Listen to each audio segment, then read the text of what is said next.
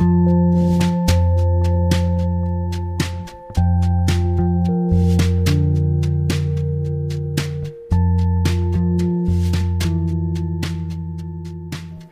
want to introduce my friend Steve, so if you guys could welcome him, he's got a few words to share with us this morning.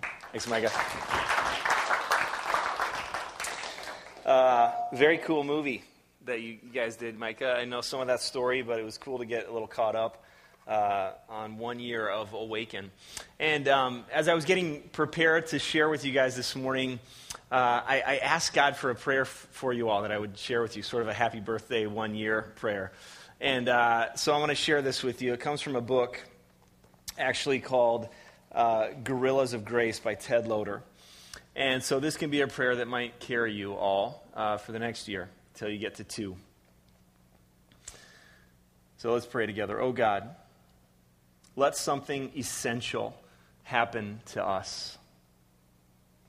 Something more than interesting or entertaining or thoughtful. Oh God, let something essential happen to us. Something awesome, something real. Speak to our condition, Lord, and change us somewhere inside where it matters. Let something happen in us, which is our real selves, God. Amen. Well, I am in a little study group with Micah, and a lot of the material that you're going to hear this morning comes from that little study group. I believe one of the best ways to enter the text together is with other voices, and so perhaps even much of what you'll hear comes from his brilliant and amazing mind, which captures many more things than my mind captures. But I love being in it with him because Micah has just such an interesting and thoughtful view of the Scriptures, and so many insights come out of his mind and out of his mouth. It's very helpful for me. I want to start with some questions, 2 questions in particular. And the first question is this: what does it mean to be in slavery? And the second question is, what does it mean to be free? What does it mean to be in slavery? And what does it mean to be free? And I think in America, that's such a weird question. And in the 21st century, that's such a weird question. In the suburbs, that's a very weird question. What does it look like to be in slavery? But I think that if we dig just a little bit, we would tap into the reality that we are enslaved to many things. Maybe some of you are enslaved to a relationship. And maybe it's even a good relationship, about 65% of the time. But the other 35% of the time, you're acting as if you need to be someone in order to be in that relationship. In order for that person to accept you, you need to do several things that are not really who you are. And so you're enslaved in a small way. Or maybe for some of us, these are really obvious and easy ones. It's a chemical that's kept us enslaved. Maybe it's a drink or 2 every night that just helps us keep the edge off of our lives. And so we go there. Just a drink or 2, not a huge deal, but it's something to which we're enslaved. I think another thing can be a pace of life. That when we ask each other, how are you? Our answer is usually, pretty busy. Man, things are kind of crazy right now. Things will slow down once, ... but things are pretty busy right now. But I don't think just behaviors are where we can be enslaved. I think many more times it's a frame of mind that keeps us enslaved. So many of us are caught thinking that you are not enough. You are not enough to hold that job and to be yourself and be accepted as who you are in it. So you better pretend to be someone else. If someone that you were with or the friends that were around you knew that secret about you that no one else knows, they would surely walk away from you. Not right away. They would be polite. It is Minnesota. But pretty soon they would start walking away from you. And so you're enslaved to a way of thinking that you're not enough or that you don't have enough. If you just could get to this phase in your life or in your relationship or with your finances, then you could be better. So what it looks like to be enslaved is a little easier to answer than what it looks like to be free. But I want to take a look at a text found in Exodus where the children of Israel have been delivered from Egypt, and they're making their way to the Red Sea to cross the Red Sea. And, we've all seen various films that depict this crazy scene, wall of water on the right and left, and they go through. But I'm going to read to you a couple of verses that happen right before they get to the Red Sea. And so in Exodus 14, verses 1 and 2, the Lord said to Moses, I want you to tell and that's just a weird thing to even notice right there. The Lord said to Moses, and then here's some directions for the people. Now, how many times have you gotten directions that are that specific from God? Anyway, so the Lord said to Moses, tell the Israelites to turn back. They were traveling south on their way to the promised land, a journey that should have only taken about a month. But tell the Israelites to turn back and encamp near Pi-hahiroth between Migdol and the sea. And they are to encamp by the sea directly opposite Baal-zephon. Now, I want to be a tour guide and walk you through a few words in the Hebrew because it really matters what they are because they tell a story. Shuv means to return. It's the word from which we get teshuva, which means to repent, that Jesus says over and over again. It means to turn around, to change your mind about where it is that you think life is found. Shuv means to return. Now, Pi-hahiroth is a little inlet. It's a little bay. And what that means is the mouth of freedom. And so God is telling the children of Israel on their way to the promised land to turn back and camp at the mouth of freedom. Remember, they've been enslaved in Egypt for 400 years. And they're walking away from slavery to freedom in the promised land. But God says, I want you to turn back from where you are going and stop and encamp. Now, the word Migdol is a word that signifies a place that was kind of like, if you're a Lord of the Rings geek like I am, it looks like Weathertop, right? And it's sort of a watchtower where enemies could perch and look down in the valley and see for miles and miles around. And so what God is telling the children of Israel to do is to turn back from where they were going and set up camp right at the mouth of freedom. In front of them is the Red Sea, which obviously is a barrier that they can't get across. Behind them is Migdol, and their enemies would be coming down if they were going to pursue them, and they could see them as sitting ducks down at the mouth of freedom. And so that's where they're sitting. Now, the fourth little term there that you have to understand is Baal-zephon, means the false god of the north, or the false god of deceit. And so they're sitting directly opposite the false god of the north, deceit, looking across a Red Sea that they cannot pass. They're camped at a place called the Mouth of Freedom, and they're starting to freak out because the Egyptians are chasing them. And God tells them to stay camped. Now, I want to ask you, if you can identify an area in your life where you feel enslaved, and it might be something very small or it might be something very, very big, how you feel when God begins to call you out of that slavery is extremely vulnerable, right? God is calling you away from a relationship or away from a way of thinking or away from a job where you get security. And it might not be the best thing, but slavery can feel really comfortable and really good and really amazingly life-giving at times. But it's slavery because it isn't really life-giving. And the thing that you feel most at this place where God is calling you away from the slavery is vulnerable. Now, I think in many times we watch movies and we hear messages that call you to freedom, and they paint the picture as if going toward freedom is why would anyone else choose slavery? I mean, freedom is right there. It's within our grasp. But the truth is, if it was that easy to just reach out and grab it, so many of us would. We would leave slavery. We would leave it behind. There's been times in my life where God has asked me Because I think that's where it goes. God invites you to consider leaving slavery. And my answers sometimes are, not yet, God. My life is too crazy to leave that slavery right now. Have you ever been there? My life is too nuts to say goodbye to that thing that gives me comfort. So just be with me, God, until I can get my life in order and leave that slavery. And into that, God says, I want you to encamp at the mouth of freedom. Now, with the children of Israel, the Egyptians were pursuing them, and they were coming down hardcore, and this is, I think, what they felt like. They had an enemy pursuing them, and they were flying toward freedom, but they felt from Moses leading them that they were surely going to die.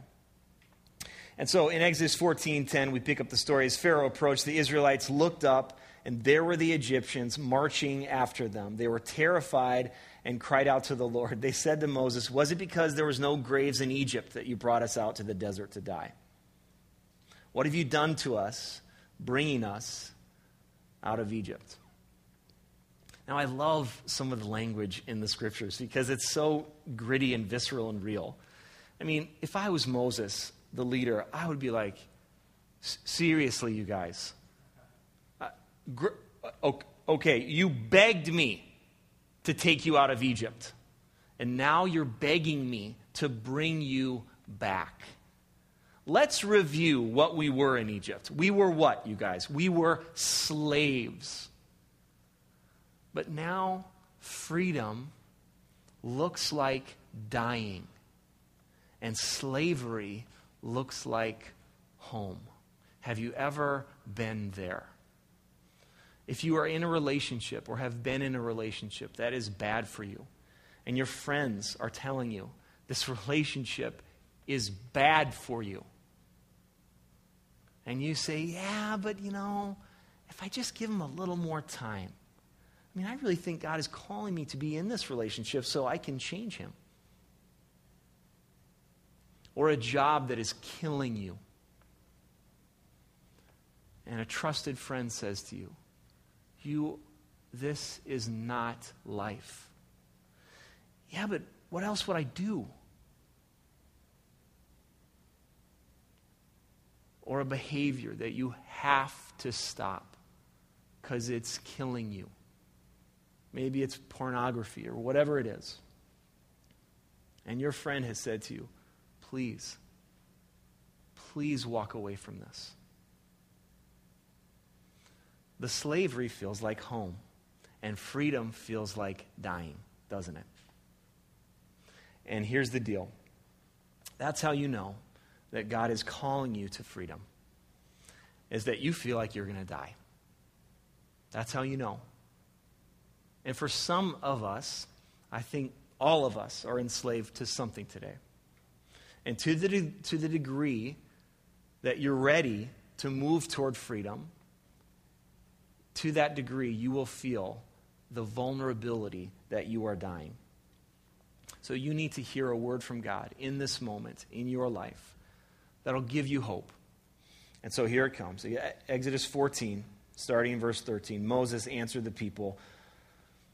And remember, this is when they said, was it because there was no graves in Egypt that you brought us out here to the desert to die? If I was Moses, I would have bailed on them and said, I'm going across myself. Moses answered the people. This is the grace of a leader with wisdom. Do not be afraid. And I love that that's his first words to them, because when you're standing at the mouth of freedom, about to leave something that is enslaving you, your feeling is fear. To leave it would mean leaving behind something comfortable and something that feels safe. And so what grips you is fear. I can't leave it. No way. Moses says this, stand firm, and you will see the deliverance the Lord will bring you today. The Egyptians you see today, you will never see again. The Lord will fight for you. You need only be still. Now, When you're feeling fear and vulnerability, your enemies are closing in on you, you're looking across, and what you see is an impassable Red Sea. As a metaphor, that means I can't move, I'm stuck. My enemies are behind me, the Red Sea is in front of me. I'm directly opposed by the false god of deceit, and this is where I think Satan lies to us and nails us and says, you're much better off staying enslaved. You're much better off comfortable and safe. You're much better off not taking this risky move toward freedom, because if you do that, you might die. And I think the voice of deceit in my life isn't so obvious. It's just very subtle. It sounds so much like wisdom. Don't go yet. You can go tomorrow. You can leave tomorrow. Just don't go today. Today's a terrible day to leave caffeine.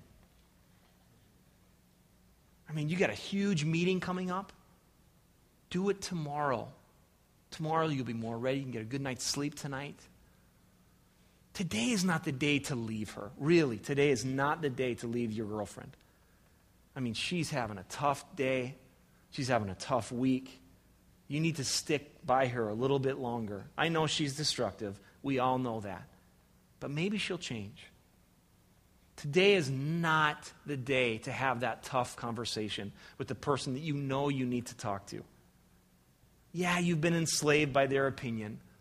Yeah, what they think matters way too much to you. But today is not the day to move toward freedom. Today is the day just to, store up your courage. That's what the voice of deceit sounds like. And when you're standing at the mouth of freedom with your enemies closing in on you and the impassable Red Sea right in front of you, and you're directly opposed by the false god of deceit, these are the messages that you hear. And the message from Moses is the message for you. You need to stand still and wait for the Lord to fight for you. This picture I got from Brene Brown's website. She's a woman who has written some books that have been instrumental for me, but I want you to look at that. And here is a woman standing firm, looking off into the distance where the sun is rising. Here's a woman who is saying, in my mind and my interpretation of this piece of art, I am ready for what life will bring. I am ready for the adventure of moving toward freedom. I am so tired of being enslaved by people's opinions and people's thoughts of me and what I should do. I am ready to follow the call of God on my life toward freedom. I am ready for the sun to rise in my life. I am ready. But instead of a picture of running, it's a picture of standing firm and standing still and allowing the Lord to fight for you. And that is a fundamentally different stance than the enemy, who would also say, okay, today is the day to leave or to have the conversation or to quit or to move or to do this, but you got to do it all on your own. It's all up to you. So you better gird up your strength and you better do it and you better say it perfectly and you better take care of everything and you better make sure every single I is dotted and T is crossed, because if you don't, you will be all alone. So here we go. All right, you want freedom? It's all up to you. That's the other voice of deceit. And so the children of Israel, led by God and led by Moses, we see in Exodus 14, starting in verse 21, then Moses stretched out his hand over the sea, and all that night the Lord drove the sea back, the impassable Red Sea. He created a way across with a strong east wind and turned it into dry land. In this moment, God was returning the children of Israel to their roots. God was saying, you've been slaves for 400 years. It's all you've known. Those of you who've grown up in slavery, it's all you've known. But it wasn't always like that. And so the writers of these few verses are making it really clear with the waters were divided. And the Israelites went through the sea on dry ground with a wall of water on their right and on their left. And the phrase with the waters divided, there's another place in Scriptures where we see that. And it's in Genesis, in the very beginning, when God divides the waters, the sky from the sea, the clouds from the sea. And so it's a hint to redemption and recreation. The term east, God is bringing a mighty east wind, speaks to the Garden of Eden. So there's this moment where the children of Israel are being returned to their roots.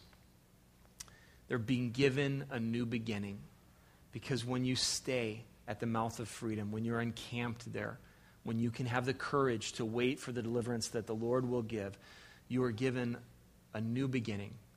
You're returning to what God made you to be. And this is huge, huge news. In 1 Corinthians 10, this is such an amazing thing that I hadn't read before in the last couple of years. But this is Paul writing, I don't want you to be ignorant of the fact, brothers and sisters, that our ancestors were all under the cloud, and they all passed through the sea. This is speaking directly to this story that we just read. They were baptized into Moses in the cloud and in the sea, and they all ate the same spiritual food and drank the same spiritual drink, for they drank from the spiritual rock that accompanied them, and that rock was Christ, even back then. So here's the good news for you as you journey away from the slavery that you're in. Just as Jesus accompanied the children of Israel thousands of years before Jesus was born, Jesus accompanies you on your journey to freedom. Whatever that is for you, Jesus promises to accompany you, helping you to stand firm and stand still when you need to, helping you to move when you need to, helping you to do what you need to do. And so I leave you with some questions as you think about whatever's enslaving you right now. And again, it could be something huge. You could know it right away. This is it. Or it could be something very small and very insidious. But the questions are this. Where is your mouth of freedom? Where is God calling you to sit and encamp and wait? What is the area that you need to turn from and camp at the mouth of freedom? Where are you enslaved? The second question is, what step do you need to take to return to the mouth of freedom? What conversation do you need to have? What concrete action do you need to take that will help you take one step away from slavery and one step toward freedom? Third question, what messages are you hearing from the false god of deceit? What messages is the enemy whispering into your ear about why it was such a bad idea to leave slavery? I think it's important to write those out because they sound so wise. Today's not the day. It would be ridiculous and foolish to do that right now. Do it tomorrow. What are the messages that you're hearing? And fourth, what does it mean for you to be still and stand firm? What does it mean for you to actually believe that the God that led the children of Israel through the impassable Red Sea can also lead you through?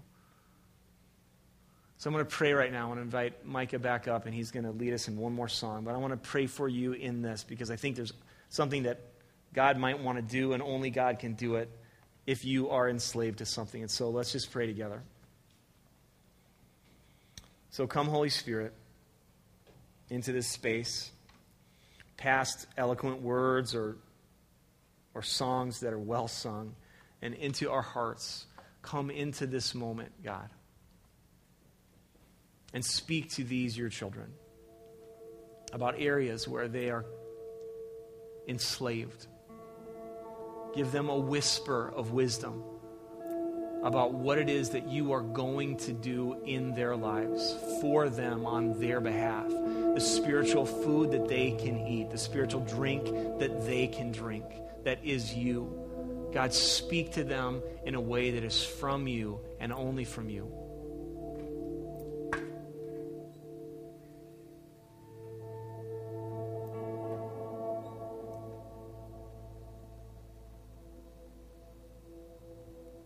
Give them what they need to hear right now, God, so they can stand firm and wait for your deliverance. They would have the courage to turn from where they are enslaved and turn toward you. God, give them grace and forgiveness as they struggle with guilt and shame. Give them a picture of what freedom looks like. Walking with you. Being accepted by you. Being nourished by you, the spiritual food and spiritual drink that only comes from you, that really satisfies. Give them a picture of being satisfied. Because that's what freedom looks like, to be satisfied in you. No longer chasing after things that can only enslave us. So come, Lord Jesus. Come, Holy Spirit.